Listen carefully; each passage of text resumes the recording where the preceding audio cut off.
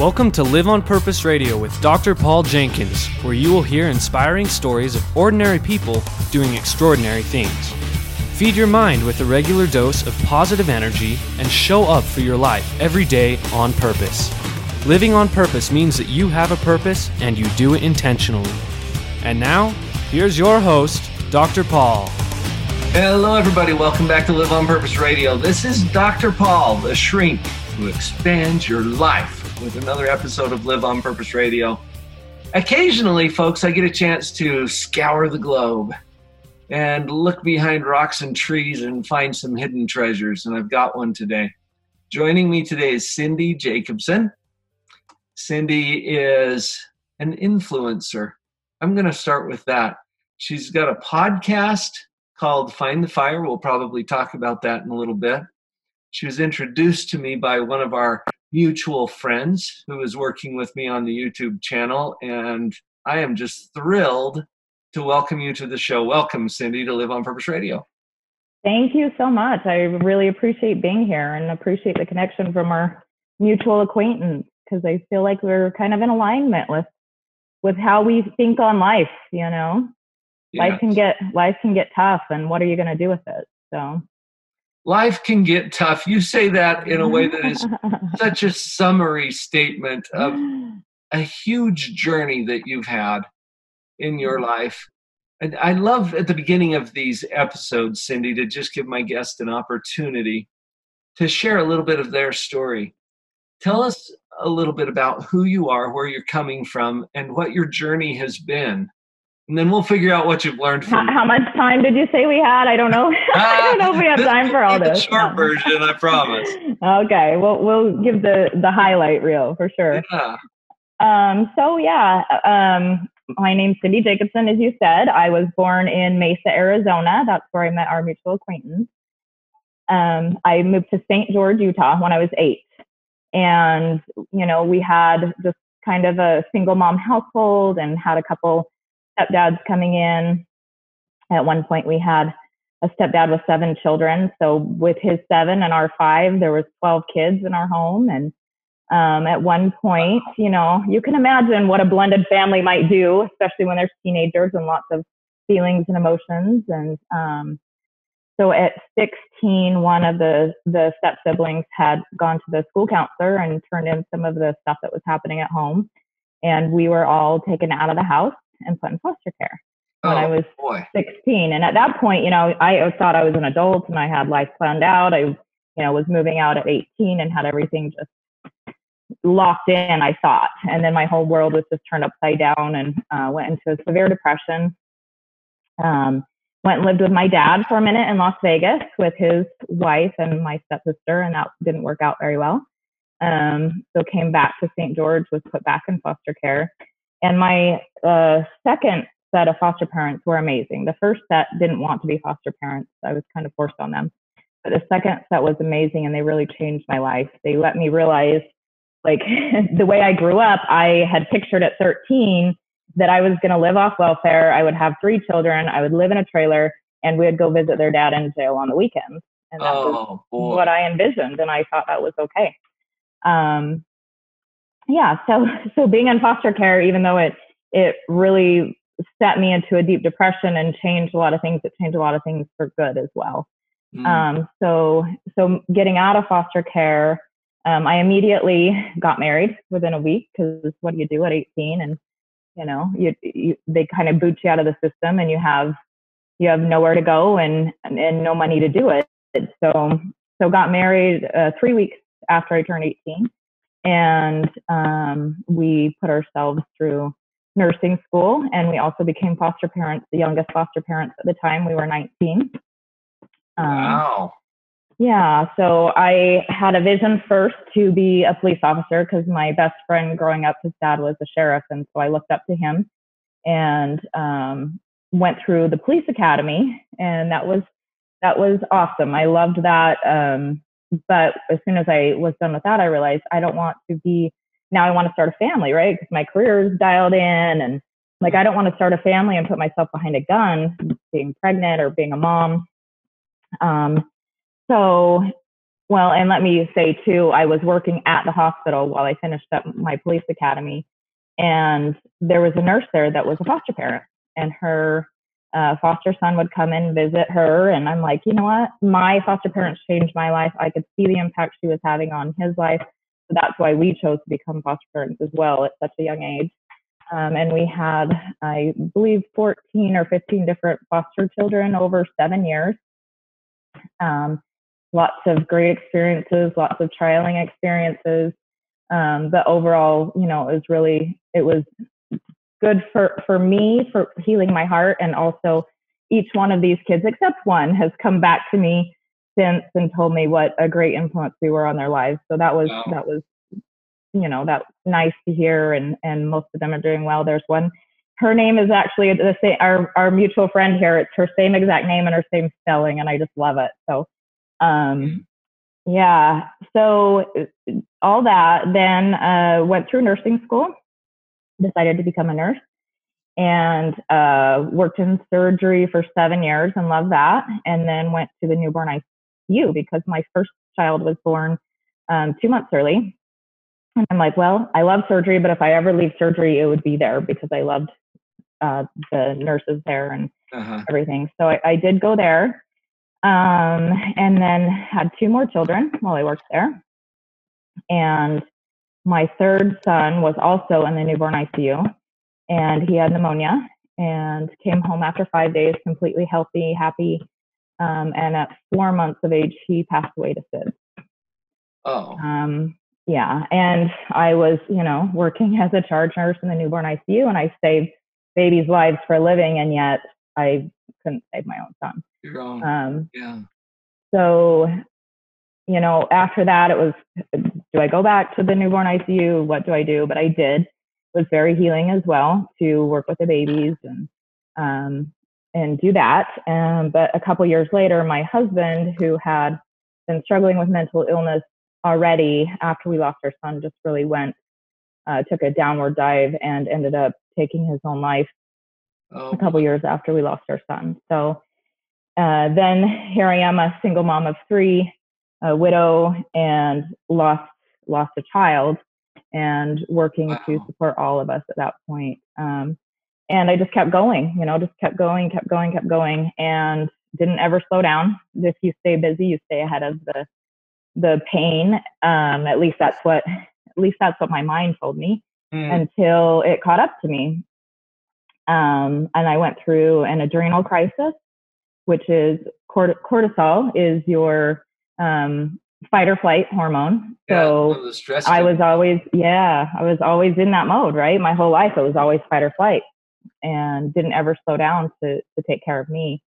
Yeah. So I went through this cortisol crisis, and they couldn't find it. They didn't know what was wrong with me. I just felt like I was dying. And if you look up cortisol crisis, that's impending doom is like one of the top symptoms, and they just couldn't find anything wrong with me until I had a nurse practitioner that I worked with in the NICU, and she moved on and got her nurse practitioner license. She was my primary care, and she would stay up at night. She would pray. She would have groups of her doctors like going over all my labs, and finally, like I was in and out of ER 4 times, and they kept telling me there was nothing wrong with me, and I couldn't even lift my head off the pillow. So, but I like to crack jokes because that's how I get through stressful situations. So, yeah, sure. So this whole time I'm cracking jokes, and they're like, okay, there's nothing wrong with this girl because she's, you know, laughing or smiling or just, you know, so so at one point I'm like, okay, this is it. Like, there's no more life left in me. And if I'm going to pass away, then I'm going to do it having fun with my kids. And so I decided to take them to Disneyland, which I know sounds crazy, being that I couldn't even get my head off the pillow, but I'm like, I'm going to go to Disneyland and I won't make it home. I'm not going to make it back to St. George. And on the drive, this nurse practitioner calls me and she says, Cindy, where are you? And I said, I am in Nevada. I'm headed to California. And she says, you need to turn around right now and get back to the ER. And I said, no, I won't do it. I said, I've been in there 4 times. They treat me like I'm crazy. And if I'm going to die, I'm going to die having fun with my kids. So anyhow, long story short, she called me in a small dosage of steroids to get me through and get me home and get me treatment. And then I was told I was going to be disabled the rest of my life. And I was bedbound for 8 months. I was disabled by Social Security, which is hard to do if people have tried to do that. And I didn't want to. I was fighting them. And they were like, look, like, you cannot go back to work. But my attorney finally said to me, and she's like, look, Cindy, this isn't for life. If you can get better, then you can take this diagnosis away. And so that gave me a little glimmer of hope. I'm like, because I was fighting them and that was burning out more of my cortisol, so it was keeping me sick. So at that point, I was bedbound, disabled, and just trying to fight for life. And I was 36 and had 3 small kids. And I'm like, they've already lost a brother. They've lost their dad. They can't lose their mom too. Right. So then I just worked with my naturopath doctors and my doctors and worked on healing to where I could, be healthy again. And I'm now off. They told me I'd be on steroids the rest of my life. But I've been off of them for 5 years now. And so I didn't go back to the hospital because that was a big stressor for me. Mm-hmm. And I realized like my cortisol was very fine-tuned. I only had a certain amount. So I was doing real estate too at the time. And so when I was able to get out of bed, I just started doing more real estate, and it was great. I love it. I love real estate. I love supporting my family that way, but I also missed the compassion part of nursing. Yeah. Cindy, I'm noticing something as you share this story. Yes. And I realize this is even the short version of the story. Yeah. But you've summarized for us a life that is full of all kinds of experiences. And these challenges that you've had brought you to a point. I had a thought as you were bringing us up to this particular point, that you got another shot at this. And I talked to a lot of guests who feel that way, like they got a second opportunity to take on life or to do something meaningful. And as we come back from this break, I know that you're getting to where this has led you. And that's an important part of the story. So when we come back from the break, I want to create that hope, maybe for anybody who's listening and they feel like their life is just a constant series of beatings, right, which you've experienced. Definitely. And there's hope beyond that. So when we come back, folks, we're going to dig into that with Cindy Jacobson here at Live on Purpose Radio. We'll be right back. Are you ready to take your positivity to a whole new level? I've been enjoying these conversations with my guests at Live on Purpose Radio. My own story about becoming more positive is something that I've shared in my book, Pathological Positivity. And right now, I'm giving the book away. You just pay for the shipping. Go to drpauljenkins.com, spelled with a DR, and click on the big orange button right there that will get you a free copy of my book. You pay the shipping, I'll pay for the book. Sound like a good deal? Power up your positivity and get ready to see phenomenal changes in your happiness, your relationships, your business, every aspect of life. Enjoy this free gift from me, drpauljenkins.com.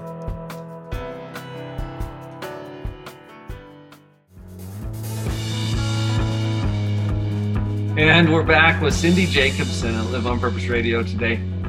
Cindy, you've shared a story that sounds familiar to me, not because the specifics are familiar, because everybody's story is a little different, but the themes are very familiar. That life can hand us challenges that we didn't expect. Sometimes it'll beat us up a little bit. And then I think we're in a position where we have to choose what we're going to do with that. You were just getting to this part of the story as we hit our break. Yes. that you have combined some of these things that you've learned and that you're passionate about to do some things with that have been very meaningful and productive. Can you share that with our listeners, what you're doing? Absolutely. And I do want to say, like at Thanksgiving time, you had a very good friend ask, what are you most grateful for? Mm-hmm. And it took me no time at all. And, Thanksgiving, everybody has your standard answers, but it took me no time at all to say I'm most grateful for my biggest heartache because they've turned me into who I am today. Yeah. And I wouldn't take any one of them back, as hard as that is to say. Right. So yeah, and Cindy, that's not denying the pain. Right. Absolutely. When you lost your child, when your husband died, the pain is real. Yeah. But it's also part of what has shaped you into who you are now and empowered you to do what you're doing now. Is that fair? That's very fair. It's very fair. And one other side note story I want to share. When I've had people ask me, like, how did you get through this? And I'm like, you just do. That used to be my answer. You just do. You just do, but that's not very fair because it's not that easy, right? It's definitely not that easy.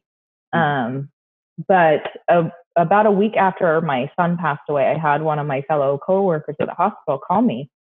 And she was like, Cindy, I'm so sorry, and I think she's calling to apologize about my son. And she says, I'm so sorry to call you with this right now, but I'm struggling with something and you're the only one I can think of to call. And it honestly took me out of my darkness to look outside of myself and help somebody else. And realize that there's still other people suffering out there, even though mine might be different. It might seem worse. It might seem heavier, whatever. Right. Other people are still suffering. So to look outside of yourself and help somebody else is what it's all about. So yeah, I've combined a lot of my passions and a lot of my lessons and turned that into something positive. And I have a 501c3 nonprofit, Homes for Hearts. Homes for Hearts? Homes for Hearts, yes. I like the sound of this. Thank you. Yeah, and that is about helping people get into homes. And we have a broad spectrum of people we help. Community service workers, volunteers, single moms, foster and adoptive families, first responders, all these people that are selfless, that go outside themselves to, help the community and help families. So that's the bulk of what we do. And then we also take on community projects annually. And we just completed the Giving House project, where we rehabbed and subsidized a home for a family in need in the community. And that was an amazing project with a bit of a heartache in there as well. We were about 9 months in, already behind schedule and over budget. And the workers showed up one day and some kids had gotten in there and just vandalized the entire thing. Oh. And that was very devastating for me when I got the call. I'm driving they're like, Cindy, it's bad. It's really bad. And we were about 3 weeks from completion and we were about $60,000 into this and a lot. Anyway, so when I got the call and I'm driving out, I'm like, I felt the same as I felt because this was my heart. This was my passion. We were doing good for somebody and I couldn't imagine somebody would want to come in and destroy that. So I've said, and I don't say this lightly, as I was driving out to the house to see the damage, I felt like I was going to identify a dead body. And that's big for me because I had to do that. Yeah. And the amazing part of that was, because of sensationalism news, it was all over the news, and the community came out in droves to help repair and make it even better than it was before. So we were able to complete the project a few more months behind schedule, but it's a beautiful home and it went to the most perfect family. So that's amazing. And we're partnering with another nonprofit, and we're going to do some humanitarian missions and build some homes for some single moms. That's in the works. And then another big piece of what I do is my podcast called Finding the Fire. And what we do there is we just share our stories and show that you're not alone, that we can get through hard things, and just burn down those walls of separation, essentially. Like, we feel like we're all alone. Like, when I remember after I lost my son, I went to a mom's group that had lost babies, and these women were just so devastated and so upset. And some of them were, a couple years out, and they said they would go to the gravesite every day and just cry every day. And I looked at them, I'm like, I can't be 2 years out of this and still be every day at the cemetery crying. I have to find a bigger purpose.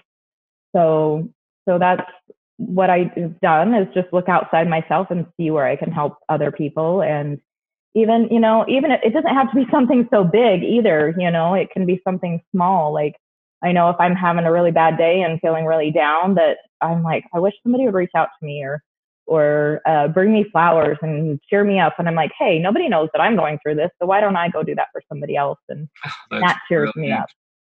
Yeah. And honestly, Cindy, I gotta push the pause button right here for just a minute, because wow, that's powerful. What you just said. And I love the analogy of finding the fire. Fire can consume and destroy. Fire can also empower and lift. And there's going to be fires that happen in your life, but you also have a fire inside of you somewhere. Yes. And what you just shared was so powerful, because sometimes we want something. Well, that's a clue to what you can provide for somebody else. You picked up on that. That was awesome. Thank you. Yeah. And, we do other things as well. Like, I do workshops where we talk about these kind of things, and we have fun with them, as well as share our stories. So we like to do glow parties, because that's fun, and have glow sticks. And I have an analogy of this perfect glow stick that, how do you get the glow stick to light up, Dr. Paul? You have to break it, basically. Right. You have to break it in order to get to the light inside, right? So if we're this perfect human and we never have any trials and we never have any hardships, our true light and our true purpose and our true meaning never comes out. So yeah, I don't know. It's just something that's helped me, and if I can help one other person out there, then that's my goal. And just putting a voice behind. I knew that we'd get there, Cindy, just knowing who you are and what you're doing. And I love this analogy of the glow stick. To bring out the light, you've got to break it. And how many of us listening to this episode today are feeling a little broken by whatever's Probably happening? Every one of us. Right? Yeah. I think that's a safe assumption. Assume that people are feeling a little broken. Absolutely. I heard an analogy the other day, and I love it. And it said, just assume everybody is in crisis mode, and you'll be fine. Because imagine that car that's cutting you off, and you're angry because that car cut you off. And what if they're on the way to the ER because something happened to a family member? Always assume best intent, and always assume somebody else is in crisis mode, and you're going to be fine. And you don't have to take that on personally, that somebody cut you off and now you're a second late. It's what, Cindy, even if you're wrong, you're still in a better position. Absolutely. Making that assumption. Because you're not hurting anybody else but yourself if you carry that anger. So you might as well just assume the best in everybody around you. This is beautiful, and I think the message is powerful. Tell us a little more about where we can find your podcast, what we can benefit from on that front. Perfect. So our podcast is everywhere, anywhere you listen to your podcast. It's Finding the Fire. Finding the Fire. Finding the Fire. We're also on Facebook and findingthefire.com. If you go there, you'll see our glow parties and our workshops we do. And then as far as the nonprofit, if you want to get involved in that, it's involvecommunity.com. And we will share on there anything that we have going on in the community, any projects we have going on, and anywhere that you can come out and help. You know, a couple things that happened after the vandalism of the Giving House. The very first person that showed up, he came on a bicycle, and he said he was on parole. He was just barely out of jail for addiction of drugs, and his parole officer told him if he could volunteer and help somebody else, that fills the same dopamine receptors as the addiction. And so he was the first one, and he was there every day. And it was amazing to have him there and to have him share that with us.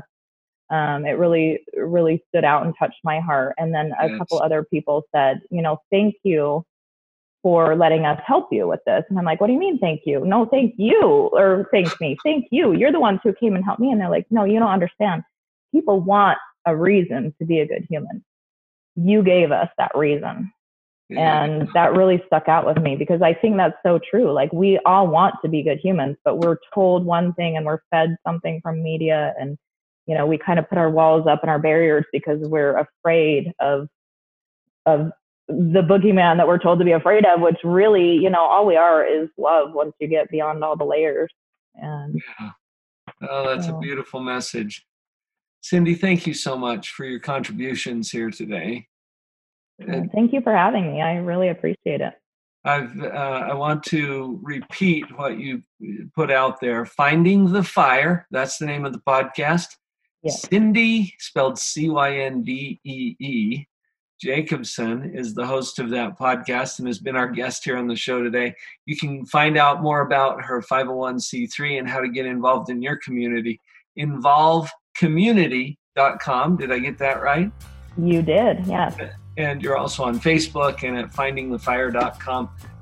Folks, I hope you'd reach out to Cindy and connect with what she's doing, and mostly take what you've heard here today and ask yourself, how can I find the fire inside of me and not let it consume me, but drive me to something productive like you've done? Thank you again, Cindy, for being here. Thank you. I really appreciate it. Folks, you've heard it. It's now time to go apply it. Let's all go live on purpose.